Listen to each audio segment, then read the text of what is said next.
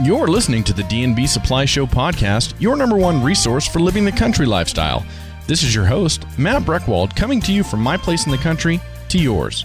Well, hello, everybody. Today, we are going to be talking about something that all of us have to deal with, whether that's in our yard or on our larger acreages, and that is noxious weeds. And man, we've got a few of those in Idaho and in eastern Oregon, both noxious weeds and invasive species. And what in the world do you do about them? And did you know that there's actually laws that require you to control these things on your property? And they're difficult to get rid of. I mean, these are a big-time pest on our properties, and what in the world can we do? So today what we're going to do is we're going to have two guests on the show.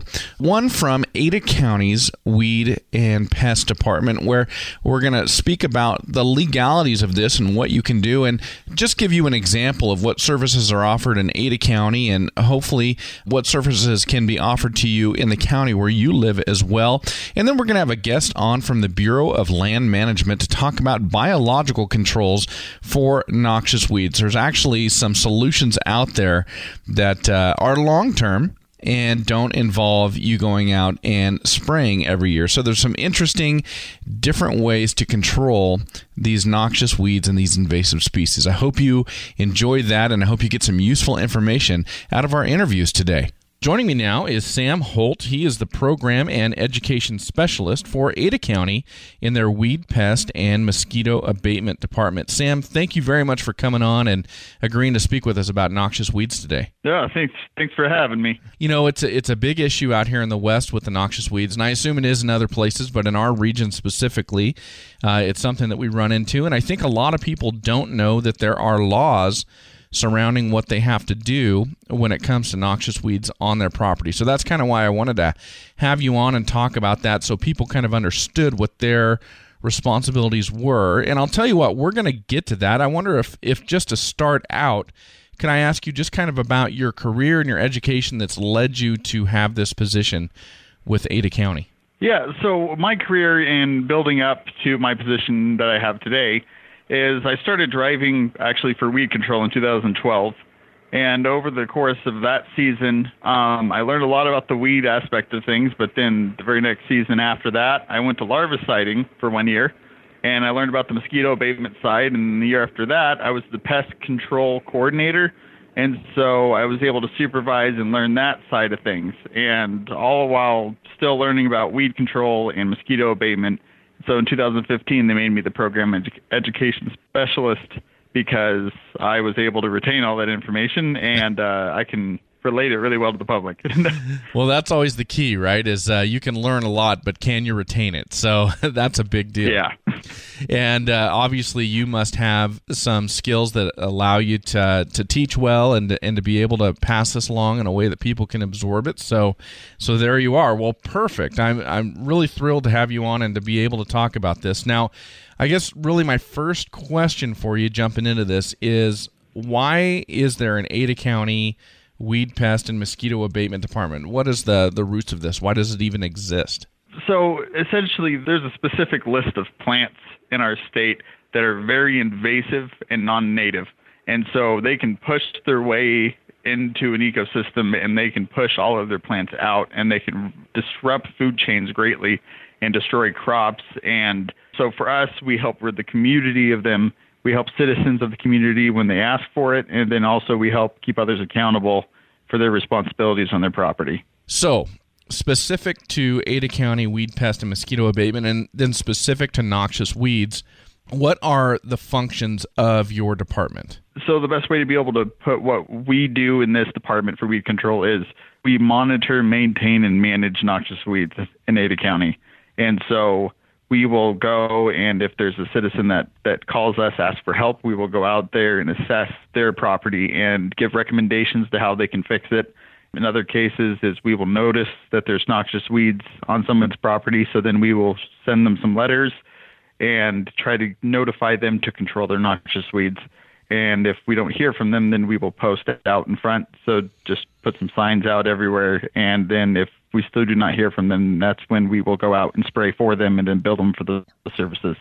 Gotcha. So you'll actually go out and apply herbicide and then bill the property owners if it gets to that point. Yes, and there is a very lengthy process that ends up where we legal letters and posting properties, and majority of the time we end up reaching the individual. Yeah, it's not like somebody calls up and says, hey, these people have a noxious weed on their property, and you guys just run out and spray it. There's a lengthy process that takes into account all their constitutional rights and all that type of stuff as we lead up to that. Oh yes, every property owner has rights, and that is something that we stay very strict to. And so there's pros and cons to that too. That's also why if the community ever notices and wonders why, like, sometimes puncture vine on canalways or on green belts aren't being controlled within a timely manner, is because it seems like every 15 feet, 20 feet, there's a new property owner. Now, that's one side of what you do, but a property owner can actually call and request your assistance with taking care of noxious weeds too. Yes. So the only type of applications that we don't do is ornamentals. And so with like the front lawn and stuff like that, but any kind of rangeland or pasture or agricultural reasons, we will actually go out, we will do a recommendation where we'll just look at everything, make sure where the land, like how it slopes, where the waterways are, and what you want to grow, what you want to do with it. And then after we find that out, we'll give you a recommendation, and we have a flat rate of $50 if we spray. But sometimes we just go out and do a recommendation, and that's it. But other times they acquire our services, and that's when we'll go out there and spray it for them. So if you go out and you spray property for somebody based on their request, you've got a flat rate of $50. I'm assuming that's your minimum fee. How do you charge as time goes on and you're spraying and applying chemical? Oh, so all we do is we charge labor and chemical, since we're a county entity, so we're not in it to make a profit. And so we just charge how much it costs for us to be out there. Now, what is that rate for the labor? It greatly varies depending on if you have one person doing it or if it requires two people to be there or if there's four-wheelers involved. So that's where the price greatly varies, okay. But they'd be able to tell you before any cost. The recommendation part's free. So okay, so when they come out and they do the recommendation, then they can give you an estimate on the cost of having you guys do it.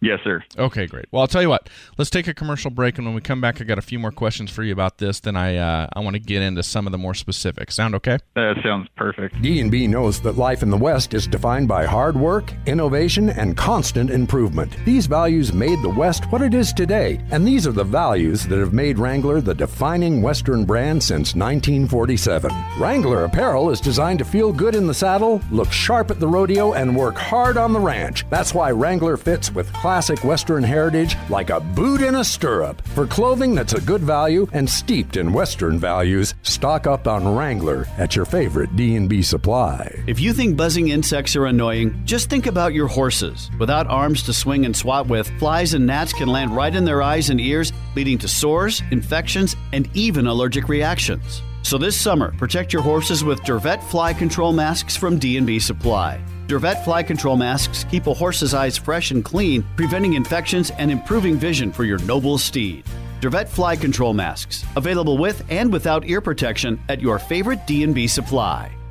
All right, Sam. So now that we're back, I want to follow up with you on that question about having Ada County or maybe similar county agencies come out to help spray and control these noxious weeds on your property. So in order for Ada County to come out, do you have to have noxious weeds, or will Ada County come out and help you control other weeds in your pastures or on your rangeland? So our main priority is we really look for noxious weeds. But if you look hard enough, you can pretty much find a noxious weed in almost any property. Okay. That's how bad they are. But it's one of those things, too, is we're there to help the citizens out because they're the ones that pay for us to be here. And so noxious weeds is their number one priority, but we will always help people with their fields that are just having problems with, and at least give them recommendations of how to take care of it. Now, is there an agency similar to yours in every county in Idaho? So by law, they dictated that for every county, there needs to be a weed superintendent. So there is somebody that you are able to contact for noxious weeds. Depending on the county, that's where it varies from what kind of services you can get from the county. So there's at least a superintendent in every county in the state of Idaho.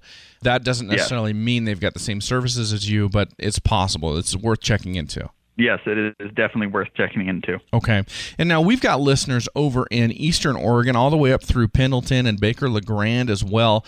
Do you have any idea if you've got kind of a colleague or a counterpart in Oregon that's doing the same as you're doing? Do they provide the same services over there? I am not readily capable, have the information that I know right offhand, but that is definitely something that I would imagine that they would have, being up in the Northwest region, that they would have some sort of, because I know Oregon's just as big on noxious weeds as we are, just like Washington. And it's one of those where I would be very surprised if they didn't have somebody. For our Oregon listeners, it is definitely still worth checking into. Got it. Okay, yeah, very good. Because I imagine a lot of times, do you encounter people in Ada County that did not even know that this service was available to them? Oh, there's still multiple people that I run into every year at the fair that still don't know about the services. And we go to every parade, we do every outreach we can, we go to the fair, and it is my job to be a full-time annoying person trying to get everybody to know about us.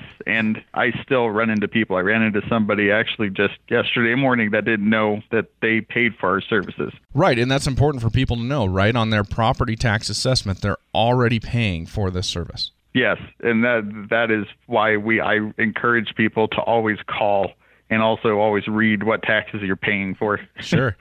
Absolutely. Well, you talked about kind of the enforcement arm that you have in your agency. What do the Idaho laws say about noxious weeds? What are property owners required to do about noxious weeds on their property? So essentially, it says property owners must control noxious weeds on their property. And the only kind of mitigating circumstances that it allows for is if you're already part of a weed control program with that county weed superintendent. And so that would be if somebody already has a pre-arrangement and written out formal agreement with us saying that they are controlling weeds on their property.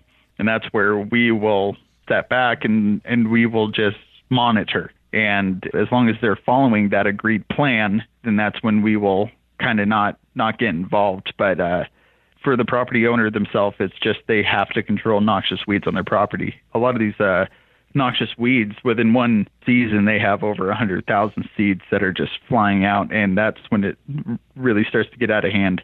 But those are mostly our noxious weeds that are in our EDRR category, which is the Early Detection Rapid Response, which is our highest priority noxious weed. So for a person in Ada County, or I guess anywhere in the state of Idaho, to be in compliance with the law, what methods can they be using to control these noxious weeds?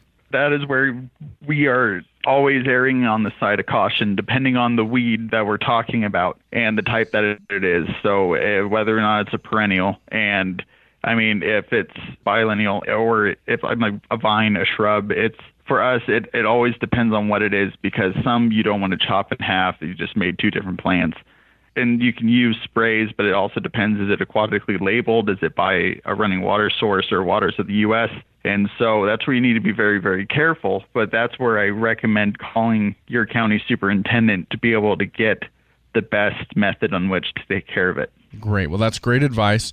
Now, I want to ask you, at least in our region and what you deal with here in the Treasure Valley and in western Idaho, southwestern Idaho, what are the main noxious weeds that people need to learn how to identify and know that they're probably on their property somewhere?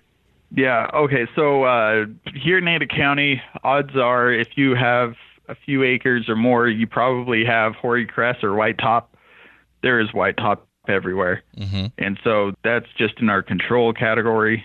You can throw $10 billion into labor and product to control it, and you won't even get 5% of it out. There is a lot of it. And then you'll also notice mostly early, like in the spring, is when it's blooming. It's starting to dry up now, so they're probably going to start dying. But poison hemlock, that's another one that's usually you'll see along the canals. It's the big, tall ones that are poisonous. Mm-hmm. And then everybody knows puncture vine or goat heads. Yeah, I didn't realize they were listed as a noxious weed, but they are. Yes. Okay. There's some others, especially on rangeland, that I'm familiar with, but I'm going to draw a blank on the names. I know it. Are there some out there that differ from what we'll find in areas where you have water? I'm talking about like rush skeleton weed is one I've heard of. Yes, and that one has a very short window to be able to apply.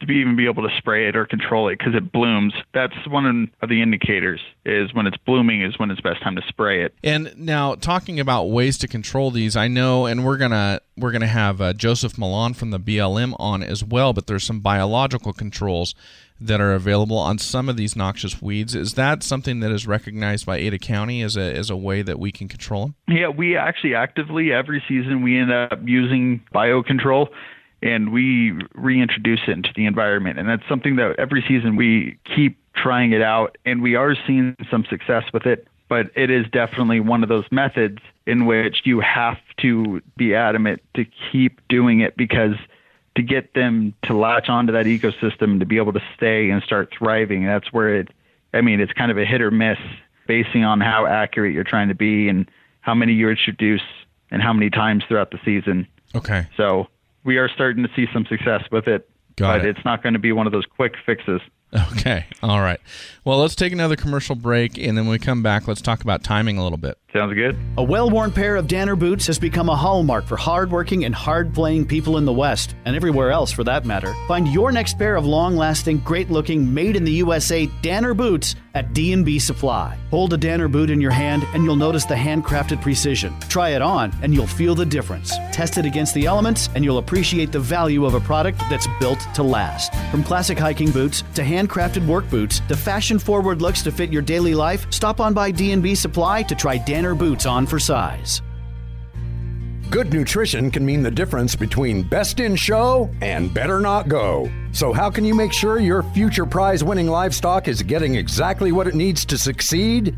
Seasoned showmen and women use Nutrina Show Edge. Nutrina Show Edge provides a simple program that gives you the edge in the ring, so you can focus on what it takes to be a winner. Nutrina Show Edge livestock feeds and supplements, available at your local D&B Supply. All right, Sam. Well, I want to ask you about timing. So when it comes to the noxious weeds that are most prevalent here in our region, when is the best time to control them?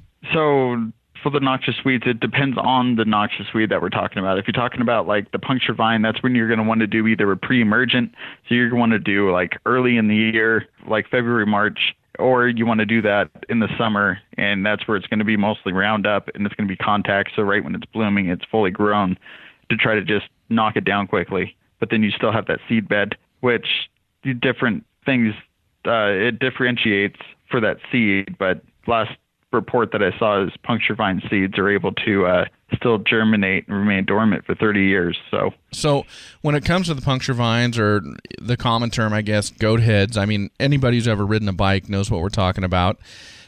If you spray those down, but those seeds are present, then those seeds, they're still going to be able to do the damage, when it comes to bike tires, stepping on them, or germinating new plants. Should you be like shoveling and bagging these if you have the time and the ability? Yeah, if you have the time and the ability, you can definitely shovel it and bag it. We also tell some people if you really are adamant on getting that seed bed out, especially if you have an area that's just really infested, is even taking a piece of old carpet and rubbing into the ground, because they will grab onto that carpet, and you can either shake it off or throw the carpet away. Yeah, that makes a lot of sense. And some people try to burn it, and other people I've heard all different types of methods, but the temperature in which you have to reach for those seeds, because of how thick that outer lining is, the temperature you have to reach is just so hot that the majority of people won't get to it. Okay. And so that's where it's always best to just find a way to be able to get it to grab, pull it up, and bag it and throw it away. Well, that carpet method's really interesting. Do you need to have applied something like Roundup and kind of burnt those vines back before that will work? Oh, that's an interesting question. I've never actually been asked that. Usually, no. I haven't heard of any, like you needed to spray anything first to get them to shrink up a little bit. Okay. I'm pretty sure the carpet actually would still work. Okay. Well, it's questions like that. That's why I get the big bucks right there. Yeah. Okay, all right. Tell me about controlling white top. This stuff is unreal. So what in the world can a person do? One of the things that we noticed with citizens is they will start on a regimen where they're spraying it correctly according to the label, or they stop. Is once they start seeing good results, then they kind of keep doing it, and they just stop. But then it's back with a vengeance. And one of the things with a lot of these noxious weeds is the reason why they're noxious. You have to remain on a regimen. And whether it's with a private company, whether it's with your county, or it's just you spraying it, but regardless of what you're using, as long as it's at the labeled use, you have to remain adamant about it. And what time of year is best to spray that white top? Spring and fall. Okay. But you've got to set up a regular program and stick to that to make it effective. Yes. Now, the poison hemlock, I definitely, in a business I used to own and operate, ran into people who didn't know what it was. But poison hemlock, that offers some actual legitimate danger to people, doesn't it? It does. And keep in mind, it would have to be like the worst situation and the worst things happening all at once with the worst case scenario thing with it, because usually people just stay away from it. But yes, there is a toxin inside of poison hemlock that is extremely poisonous to us. Got it. And poisonous to livestock as well. Yes, very poisonous to livestock. Believe it or not, it is actually way more toxic when it is just starting to sprout. That was one issue that our former director was having. He had a lot of sheep, and he would always talk about when it started sprouting up, his sheep would eat it, and it would be horrible. So. Yeah, absolutely. Yeah, because when it's first coming up, it's more difficult for the animals to differentiate and probably more palatable, yes. And then bam, you've got a bunch of dead sheep or goats or something like that. So that's interesting. So yeah, it is not a very pleasant weed, but that's also the bad thing, is that also has a very short time frame in which it dies, and so the amount of acres that is infested with that noxious weed and the amount of time that we have in that window is, and especially with it being right along a waterway, every year it's a battle for us. Okay, absolutely. Now, when it comes to identifying poison hemlock, I've heard and read a bunch of different things. Is it true that it kind of has the appearance of a carrot when it's first starting out? Yeah, it kind of does, but extremely quickly it will shoot up to be ridiculously tall. It's like 15 feet tall. Okay. And that's where it's very hard to not know that it's poison hemlock. Got it. Because it starts looking like small trees, just with a white top to it. Well, this has been great. What have I left out, Sam? What is it that you want listeners to know that I haven't asked you? One of the things is, even though we do have certain obligations and we do end up having to notify to control noxious weeds on people's properties, is 99.9% of our situations that we encounter, it ends up very positive. And it's an education session, and nobody should be concerned or afraid to be able to talk to their weed superintendent or to call us at the county, because if we know that you want help, we will do anything we can within our power to be able to help you. And even if for some people, if it's a money that's an issue, we are more than willing to work with people to be able to control the noxious weed and make sure that they don't go broke in the process. Okay, that's great news. Well, for people out there listening, if they want to get in touch with you, how can they do that? And if they want to get in touch with their own superintendent in their own county, how would you suggest they go about finding that information? So regardless on the county, if you just want basic information or you just have questions or concerns, you can call me at 208-577-4635 or Holt at adaweb.net. If you want to talk to their county weed superintendent, Google. That's honestly going to be your quickest route, is just put in your county's name and put weed superintendent and hit search. Perfect. All right. Well, Sam, thank you very much for taking the time today. Really appreciate it. Hey, thank you for having me. All right, everybody, let's take another commercial break, and when we come back, let's talk about biological controls with the Bureau of Land Management. Know where to go for good-looking boots that won't break the bank? For that authentic Western look on a budget, D&B knows that you can turn to Laredo boots. Laredo boots have a loyal following for dealing out that real Western look and feel, with detailed stitching and traditional designs from the best of the Old West. They're also known to be tender on the feet, while saving your hard-earned legal tender. Stick out around town without the sticker shock with Laredo boots. Available at your favorite D&B supply. Jumpstart your pet's healing with Vetricin Plus Wound and Skin Spray, Eye and Ear Care, and Hot Spot Hydrogel. Vetricin products are safe, non-toxic, and contain no antibiotics or steroids. Make bath time healthier for your pet and easier for you with Vetricin Foam Care Shampoo. It sprays on for quick coverage, foams up instantly, conditions skin as it cleans, and rinses easily.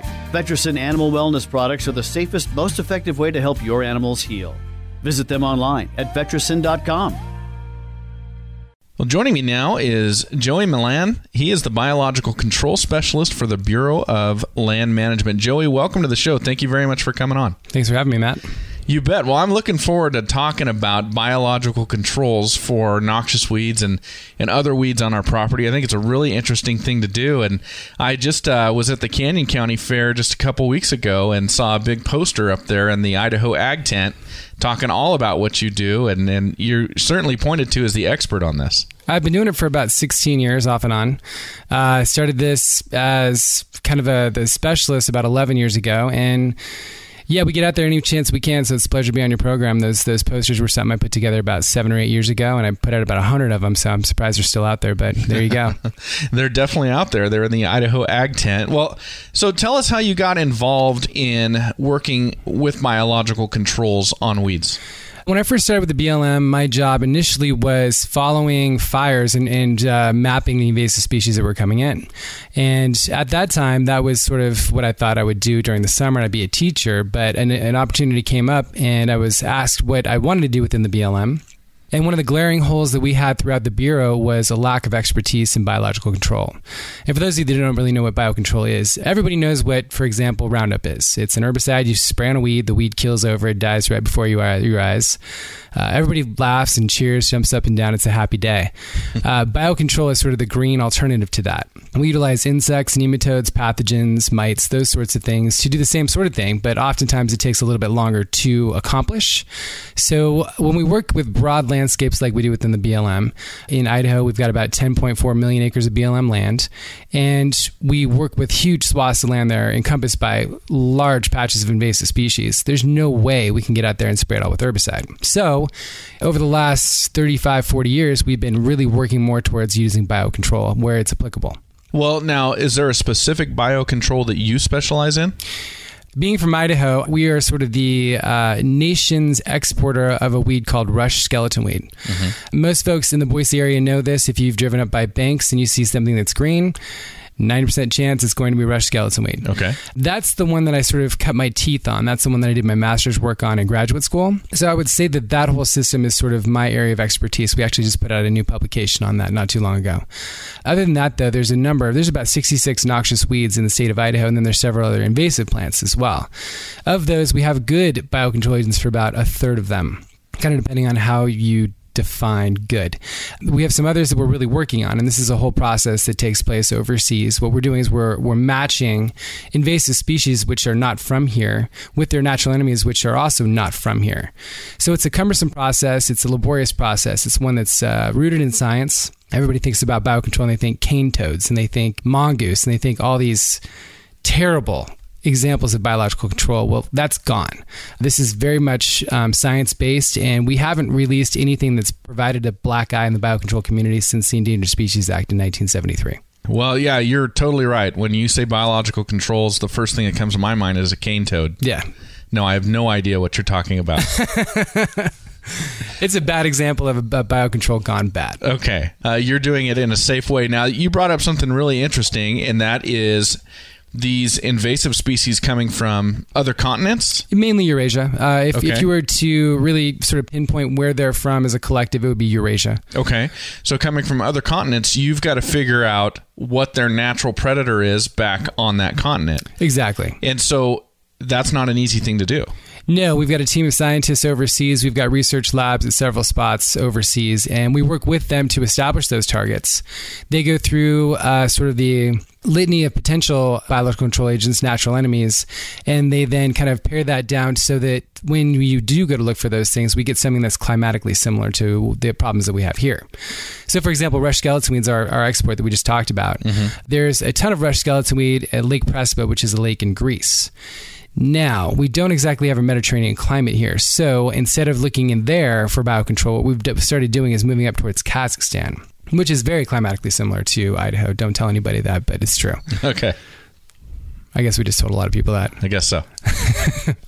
Okay, so does somebody actually have to observe and watch the plant and see what insects are coming to it and destroying it, I guess? Yeah, so when you go into something like that, you go into it looking for specific natural enemies. And Oftentimes, you try to find the Achilles heel of the particular plant. With rush skeleton weed, it's the root crown.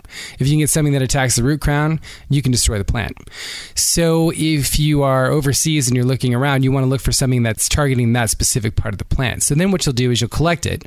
You have to collect viable numbers, so at least 20, so you can get preferably 10 females, 10 males. You bring it back to the laboratory. Everything happens overseas. We bring nothing over at this point in the process. So once we bring it back over into the lab over there, overseas, they'll test it not just against rush skeleton weed, because if you pull it from rush skeleton weed, there's a pretty good chance it's going to attack rush skeleton weed. But we have a lot of closely related species that we're very concerned about, taxonomically speaking. So we will then test that insect against all those other non-target weeds, non-target plants, rather, is what we call them. After it goes through that whole process, then maybe it'll make it past the quarantine list, and we'll be able to bring it overseas to the United States, where we'll continue that testing. So we've got sort of biogeographical testing going on at the same time. All right, well, let's do this. Let's take a commercial break. When we come back, I want to ask you some more specific things about how it works here and the practical applications for property owners in the area. Okay. Say you were to ride off into the sunset. Ideally, what kind of boots and clothes would you be wearing? For horseback riders of all styles, nothing beats the look and performance of Ariat, available at D&B Supply. Everyone from famous rodeo cowboys to country music legends to equestrian Olympians turn to Ariat with confidence. You can count on them too. Think of Ariat as your ultimate riding companion for the life and times in the West. When you need to better outfit your ride with Ariat, stop on by your favorite D&B Supply. Did you know that a horse's top line plays an important role in how that horse performs, looks, and feels? That's why Nutrena offers top-line balance in select horse feeds available at D&B Supply. Not all feeds are created equal, and not all feeds can improve a horse's top line. It took years of research and field trials to develop this unique approach to equine health. So look for the top-line balance logo on select Nutrena horse feeds. For a healthier top line, stop on by D&B Supply for top-line balance from Nutrena. All right, Joey. Well, now that we're back, I want to ask you a couple questions, but I guess the first one would be, how do biological control methods, how do they compare to conventional weed control methods? Well, as I mentioned at the onset, everybody's heard of Roundup. That is a safe one that people just know. And it's all over Fred Meyer, it's all over D&B, it's all over all these places. With biocontrol, you don't know what Bradyrhoa gilviolella is. You don't know what some of these species are because we don't have an outreach effort. But I would argue that on a landscape level, biological control has actually done more for weed control throughout the United States than any conventional method, that being chemical, mechanical, any of those methods, along with cultural, which is targeted grazing, which can be used, and all these things can be used together, and that's probably the best method. We call that integrated pest management. But you can also use them singularly, and oftentimes when you use something singularly and you do just an herbicide application, for example, you are going to walk away and you're not going to come back. And if you do that, a lot of times these invasive plants are invasive for several reasons. Number one, they're hard to kill. And you don't just get to spray it once and just walk away. I mean, you can attest to that probably with dandelions in your yard. It's the same premise.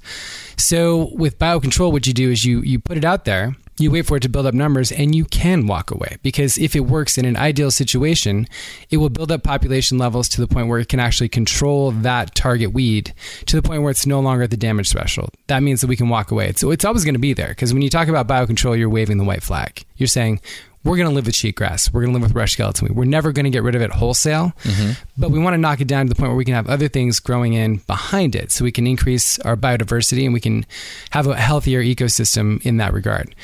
Biocontrol gives you that tool.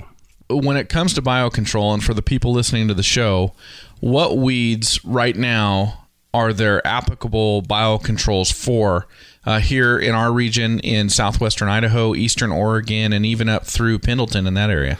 The number one weeds in those specific areas that we have good agents for are diffuse knapweed, spotted knapweed, Russian knapweed, leafy spurge.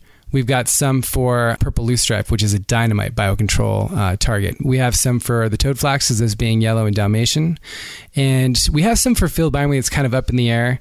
The number one request I get, though, is for puncture vine. And we do have some for puncture vine, but I will tell you that wherever puncture vine grows, you can probably get a vehicle. because it's there for a reason. It sticks in your tires. And I would tell folks that if puncture vine smells 2,4-D, it just curls up and dies. So we have biocontrol agents for that should you have this back far 40 area that you're never going to get to. But those are the ones, aside from puncture vine, that we have pretty good biocontrols for that are applicable for this area. All right. Now, is your research and in the development of these biological control methods, is it to the level where their property owners can use this as a viable alternative or a supplement or an addition to chemical controls? Well, I'm going to give you the caveat. It's everything is dependent. If you have a typical city lot in, let's say Boise, and it's a 1/4 acre, there's no reason for you to use biocontrol. Okay. But if you've got, a ranchette or 25 acres out in the outskirts somewhere and you have a huge population of any of those weeds I mentioned, then yeah, it really depends on what you're working with and also the timeline that you have envisioned for when you want that control to occur. Some of these biocontrol systems take 25 years to see market results. Some of them happen in a year or two. It's situationally dependent, and that's the reason why I have a job. Okay. So if it takes a year or two to start seeing results, when somebody comes up to you and they ask you, why would I want to use this method when I can just go spray, or I can go buy a boom for my ATV or whatever it may be and just go spray, what do you tell them? I tell them, if you promise that you think that you're going to get out there and treat that thing every single year for the next 7 to 10 years, and that's your control method, go for it. There's no reason for you to use biocontrol. But if you want to get out there, you want to have a more holistic approach, and you also want to marry those methods together. So for biocontrol, for every successful biocontrol agent, for every $1 you put into that system, you get $33 on your return. For every successful chemical method, for every $1 you put in, you get $2.50 in return. Now, when you combine those two, it's upwards of 1 to 50 ratio. So if you time them right and you do it, and you have that IPM approach I mentioned before, you can really have noticeable impacts in a shorter amount of time, and you can have an approach that will continue to work going forward rather than something you have to go in and retreat every single year after year. Yeah, the sense I'm getting just from listening to you is that it's the long-term game where the biological controls really have their strength. It is. It's the long-term game. It's the large swaths of land. That's where they really come into play. So if you've got big acreage, biocontrol. For sure. But if you've got small areas that you can manage by yourself, or you've got kids and, you don't mind putting a little slave labor, put a backpack sprayer on them and tell them to go for it. All right. Well, let's take another commercial break and come back. I want to talk about how people can get this done if they want to. Sounds good. D&B knows that life in the West is defined by hard work, innovation, and constant improvement. These values made the West what it is today, and these are the values that have made Wrangler the defining Western brand since 1947. Wrangler apparel is designed to feel good in the saddle, look sharp at the rodeo, and work hard on the ranch. That's why Wrangler fits with classic Western heritage like a boot in a stirrup. For clothing that's a good value and steeped in Western values, stock up on Wrangler at your favorite D&B supply. If you think buzzing insects are annoying, just think about your horses. Without arms to swing and swat with, flies and gnats can land right in their eyes and ears, leading to sores, infections, and even allergic reactions. So this summer, protect your horses with Dervet Fly Control Masks from D&B Supply. Dervet Fly Control Masks keep a horse's eyes fresh and clean, preventing infections and improving vision for your noble steed. Dervet Fly Control Masks, available with and without ear protection at your favorite D&B Supply. All right, Joey, so I want to ask, if somebody out there listening, if they want to incorporate biological controls into their weed management program or their integrated pest management program on their property, I'm assuming they have to call you or somebody at your office. They can't just go down to, the local D&B and buy these insects. Well, I will say you can buy anything you want to over the internet these days. Okay. But I will also say, if you do buy something that's biological related, the closer you can get it to where you want it, the closer you can collect it from and put it near where you are, the better. You get those microclimatic changes, and they're adapted to your specific area rather than, most of these purveyors are honestly in Montana, and they do great work. They're great people. They have a lot of quality material that they send out. But if you are in Ada County and you have a biocontrol collection site that's in Ada County, the chances that it will make it in Ada County are really good rather than having it from somewhere else. So rather than have 1,000 landowners call me, what I encourage them to do is work through their county weed superintendent, because what I do every year is I talk to those county weed superintendents, of which there are 41 in the state, and we have an annual meeting, and they sort of collate those requests and they give those to me that way. Now, and this is where your listeners are probably going to be pretty interested. As taxpayers, you've already paid for this. So what we do is we get this for you at no cost. And we do this through a variety of methods. When we do a biocontrol collection and we release on somebody else's property, we ask if we can come back and collect. Now, if that's going to be a no going into the future, you're probably not going to get those. But this is sort of a way of paying it forward. There's no way that you can over-collect on any particular site. So once you have them established at your site, they will always be established. Mm-hmm. You can't over-collect. You can't drive that population into the ground. It's just like the whole cockroach approach in New York City, right? If you see one, there's 50 somewhere else. Mm-hmm. That's just kind of how the insect world works. So if they do have a request for any of those, and I've got a website that you can access to see if those are something you'd be interested in, then just go through your county weed superintendent. They put all those requests together, and then I get them at the beginning of each year in January, and we go through and we fill every single one of those requests as we can. Well, that's a great way to do it. Now, if you use these biological controls, these insects on your property, is there any chance that they're going to consume anything that's beneficial to you that you don't want to have harmed? And that's where things have changed quite a bit since the Endangered Species Act in 1973. Back then, things were kind of willy-nilly, but now biocontrol takes anywhere from 10 to 15 years to get anything established, or to get anything approved, I should say. And it's a $1 to $2 million investment. This is on the back end. So when they go through and they do the tests and they go through the testing process, it is so host specific that sometimes it's biotype specific. So the answer is no. It will die rather than eat on anything that it's not supposed to. I always tell folks that, my kids don't really like tomatoes, but I can get them to eat tomatoes. Right. And they do those sorts of tests in the biocontrol testing process, but they would rather make sure that these insects won't eat those tomatoes at all, or they don't even make it through the testing process. And it's a laborious testing process with a lot of red tape. Okay. It's red tape that's there for a reason. I'm not complaining about it. We haven't had a new biocontrol agent released in the United States since 2009. That's how stringent the testing process is. And there's been some dynamite biocontrol agents that have been petitioned for release. So it's going to take a little bit of time to get the biocontrol agents that we want. But in due time, if they are successful and they are agents that are so host specific, they would rather die than eat anything other than they're supposed to, then we will have them. How is that done? Is it just a matter of selecting for and watching and finding the right insect that will only eat that one specific plant? So, grasshoppers eat everything. They're generalists, right? You have the opposite end of that spectrum on the bell-shaped curve, if you want to think of it like that. And those are the ones that are so specific that they just go after that one part of the plant. It's not just that plant. It's that one piece of the plant. So how the testing process works is you have the target weed we'll use Rush skeleton weed because we started the show with that. And then what you do is you put together a test plant list, and that test plant list is anything that could possibly be consumed by that particular target insect, the candidate insect. That can be anywhere from 75 to 150 species long. So there's a lot of plants to test in the sunflower family, which is where Rush skeleton weed is. Mm-hmm. So they'll go through and they'll test every single one of those, and they'll test it not once but 3 times, and they'll test it not just for 1 year but for 4 years. And if those results show beyond the shadow of a doubt that Rush skeleton weed is the only thing that's attacked 99.999% of the time going forward, it's probably going to be a pretty good biocontrol agent. And there's some more intricacies to the testing process than that, but just, for this situation, that's probably the best way to describe it. Now, just to clarify what you were saying, if the property owner who uses this method, if they allow your agency or the county to come out and collect these insects and use it as a collection site, then there's no cost to them.